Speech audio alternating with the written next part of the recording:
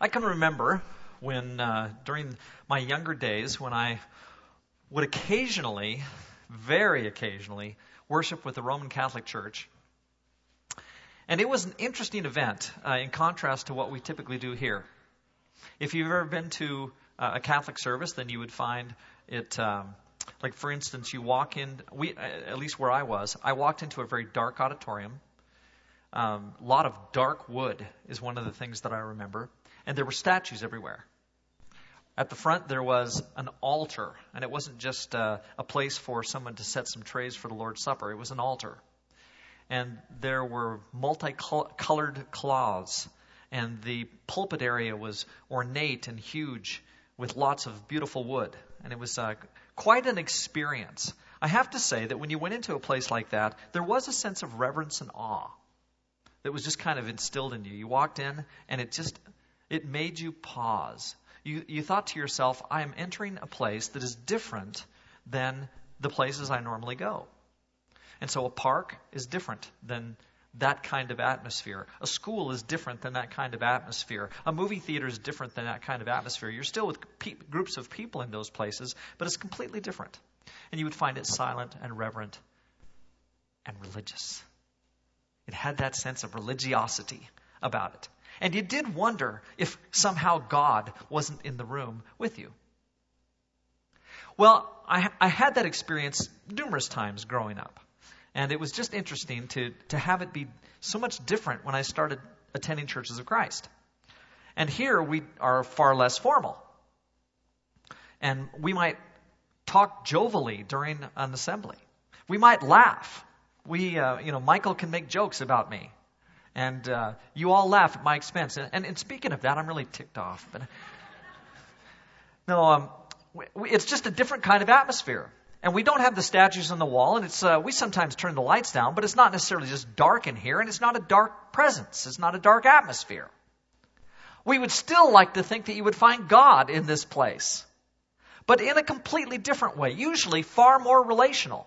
I can remember going to the Catholic Church for years, again, occasionally, but I don't know that I hardly ever talked to anyone when I was there. You would go in, you were silent the whole time, and then you left, and there was no communication. The only person who ever talked during the assembly was the priest. And you'd walk out, and he might greet you at the door and say goodbye, but that was about all the conversation anybody would have. It just wasn't relational in any way. And there wasn't this sense of community.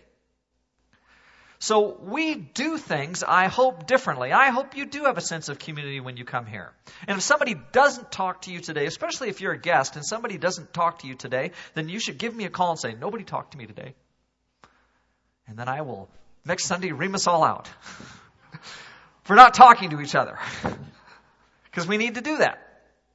Well, those were some stark differences, but there is one thing that is very much the same between whatever experience I had in the Roman Catholic Church and the experience that I have here. And that is this notion of going to church. I'm not sure that despite our relationality and the attempt to be less formal and less ritualistic, I'm not sure that we have entirely escaped the notion that one goes to church. And we talk about this. We talk about how we don't want to just go to church. In fact, this isn't a church, really, in terms of a building.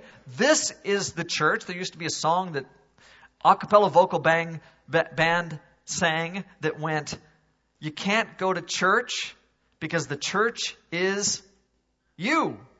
Okay? You can't go to church because the church is you. And that's right.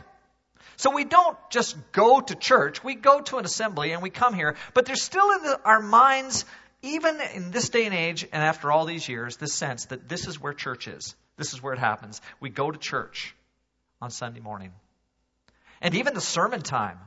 Like you all look at me and you all have just these looks on your faces.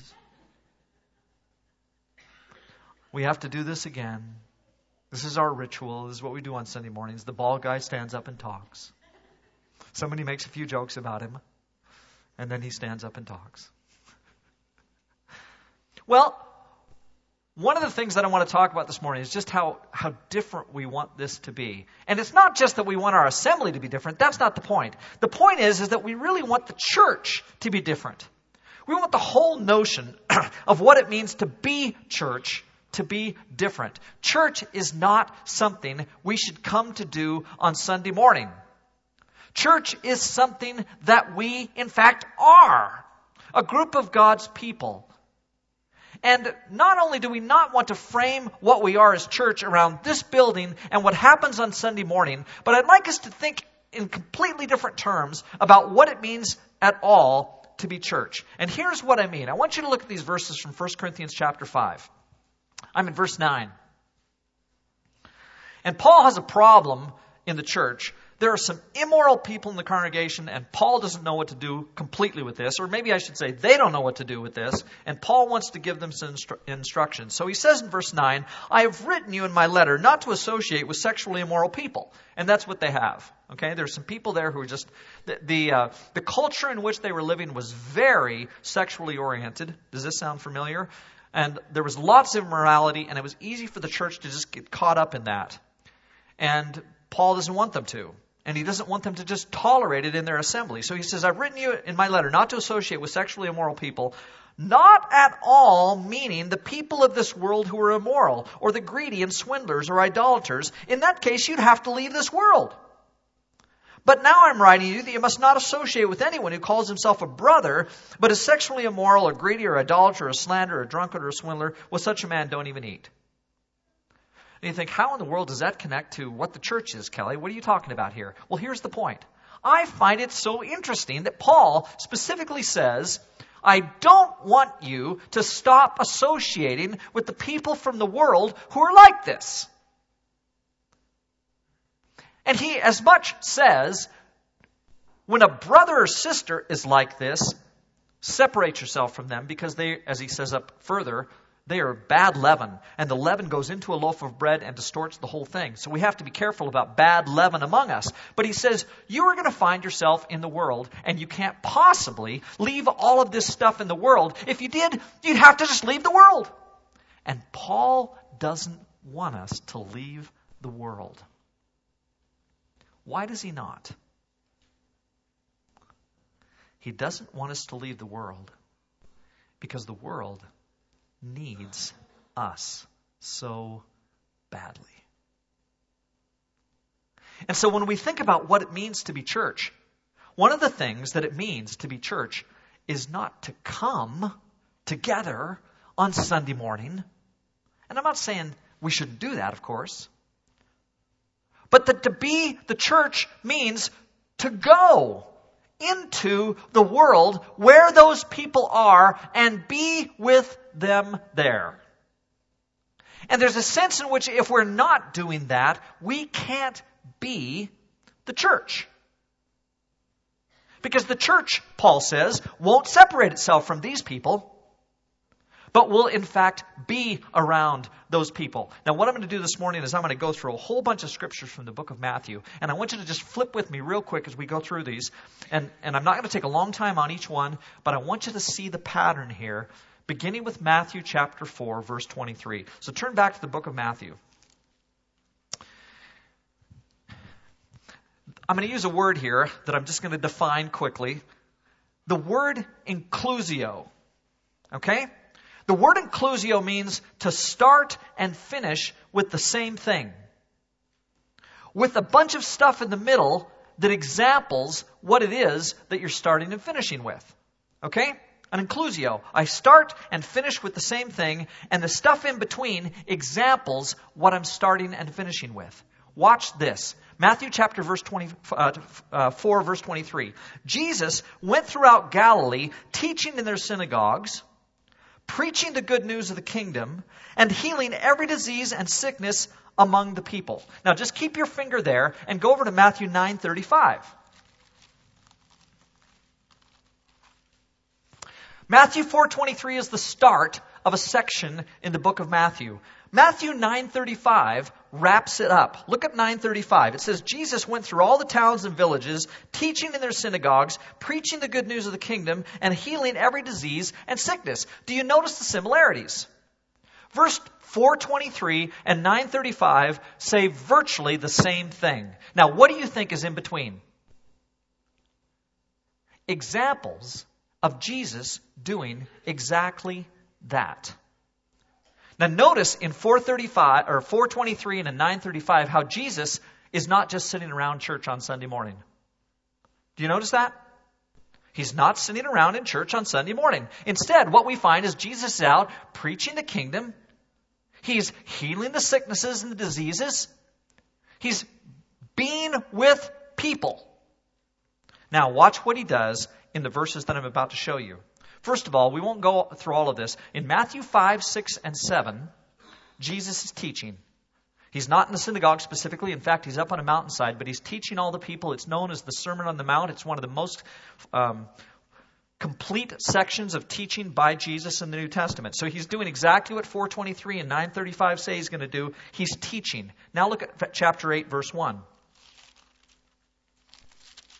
So we got 5, 6, and 7, which is teaching. And then in chapter 8, verse 1, it says, when he came down from the mountainside, large crowds followed him. A man with leprosy came and knelt before him and said, Lord, if you're willing, you can make me clean. Jesus reached out his hand and touched the man. I am willing, he said, be clean. Immediately he was cured of his leprosy. Do you know why that could happen?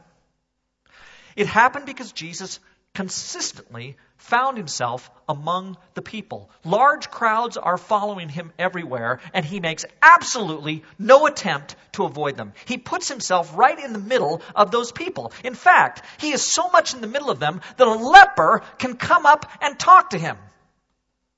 And we can't begin in our day to make a comparison between what was happening then with Jesus being in a crowd, which would include a leper.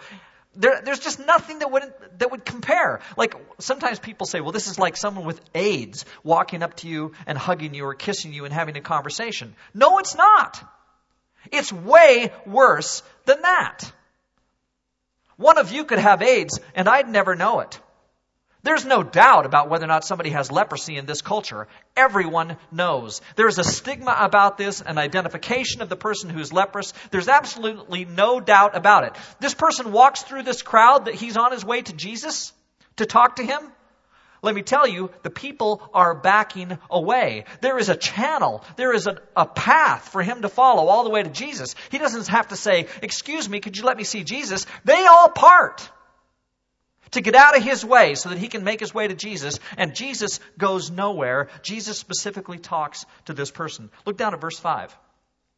When Jesus had entered Capernaum, a centurion came to him asking for help. Lord, he said, my servant lies at home paralyzed and in terrible suffering. Jesus said, I will go and heal him. Those words are startling. This man is a Roman soldier. He is, by the way, one of those who in a little while is going to participate in the death of Jesus Christ. But Jesus, who knows all of that, is quite willing to go and help this Roman centurion's servant. Is it servant? Yeah. Why? Because he's willing to go and to be with people. In this culture, a centurion he was detested by the people. This was one who held them under his thumb. This would be like being in a military state, and this is the military governor who puts you in a position of submission. And Jesus doesn't just honor him by conversing and being willing to talk to him, but I'll go, I'll help out your servant. Not just you. I'm not trying to do something here to get in your good graces. I'll go and help your servant. Now look at verse 28. When he arrived at the other side in the region of the Gadarenes, 2 demon-possessed men coming out from the tombs met him. They were so violent that no one could pass that way. What do you want with us? Son of God, they shouted. Have you come here to torture us before the appointed time? 2 personifications of evil come up to Jesus. They know who he is. They call him by name. And Jesus puts himself in their way and ends up ministering to these 2. Chapter 9, verse 1. Jesus stepped into a boat, crossed over, and came to his own town. Some men brought to him a paralytic lying on a mat. When Jesus saw their faith, he said to the paralytic, take heart, son, your sins are forgiven. And then he has a big discussion with the teachers of the law.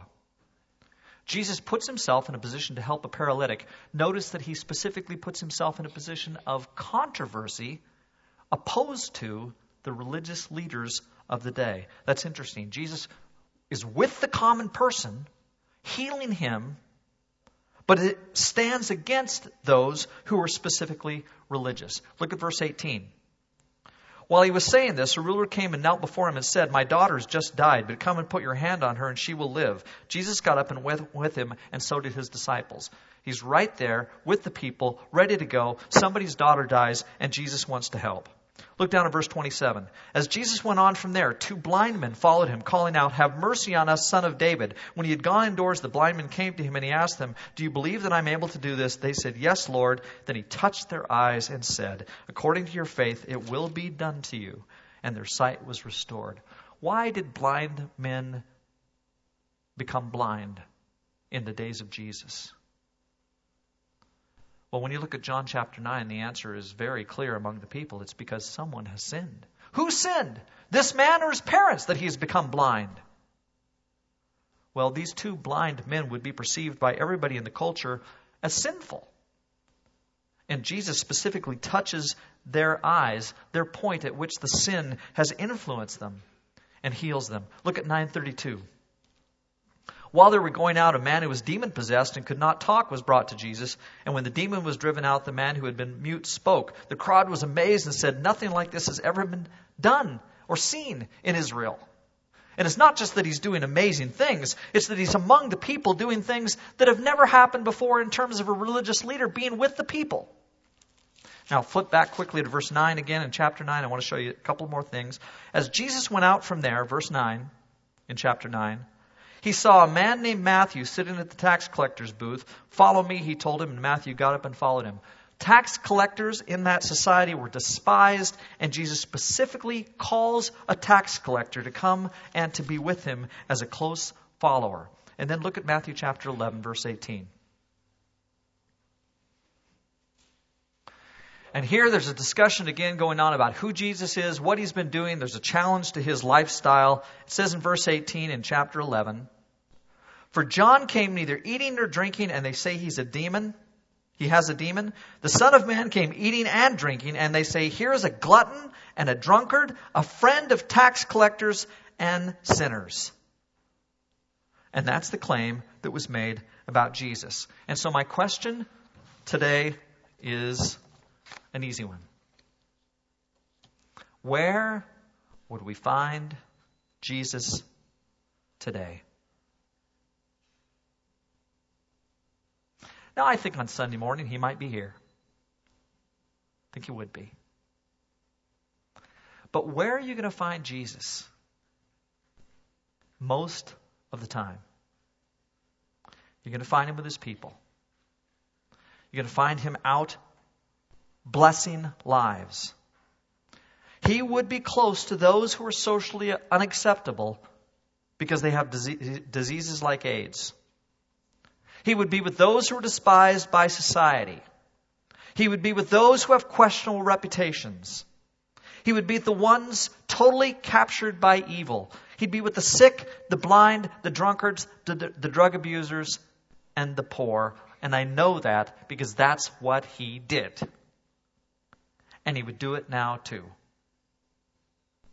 Which raises the question, how about us? What do we need to do? Where do we need to go? With whom do we need to spend time? Because we are the healing arm of God in our world today. If we were to look at other passages in Matthew chapter 10, for example, we would see Jesus sending out his disciples to go. And he says, I want you basically, these are not his exact words, but this is what he means. I want you to go do what I've been doing. And we're called to go and do what he has been doing. And so we're not the people who come and sit in a nice building on nice pews the way the world views us. These religious people who come together, who think they have it all together. Not at all. We must be those people who go into the world and who take the message of God's healing hand of Christ. So it's not surprising to me that in the midst of all of this healing and demon casting out, all the things that Jesus does, it's not surprising that we read these words, and I'll close with this today. After Jesus had finished instructing his disciples, he went on from there to teach and to preach in the towns of Galilee. When John heard in prison what Christ was doing, he had sent his disciples to ask him, "Are you the one who is to come, or should we expect someone else?" And it's because things weren't looking all that religious. This wasn't the kind of Jesus he was expecting. And Jesus replies with these words to John. He says, "Go back and report to John what you hear and see. The blind receive sight, the lame walk, those have leprosy are cured, the deaf hear, the dead are raised, and the good news is preached to the poor. Blessed is the man who does not fall away on account of me." And the call is to be what Jesus is, doing these things. That's what it means to be church. That's where the church is found. Let's pray. Lord God, we thank you for the privilege we have of being here this morning. And we do thank you, God, that we have this beautiful building to meet in. We're glad when it's minus 20 outside that we can come here on a warm place and worship together. But God, don't let this place define us. Don't let our gathering here on Sunday morning define us. Let us follow you in ministry. Let that, God, define us. Help us to go into the world. It's through Christ that we pray. Amen.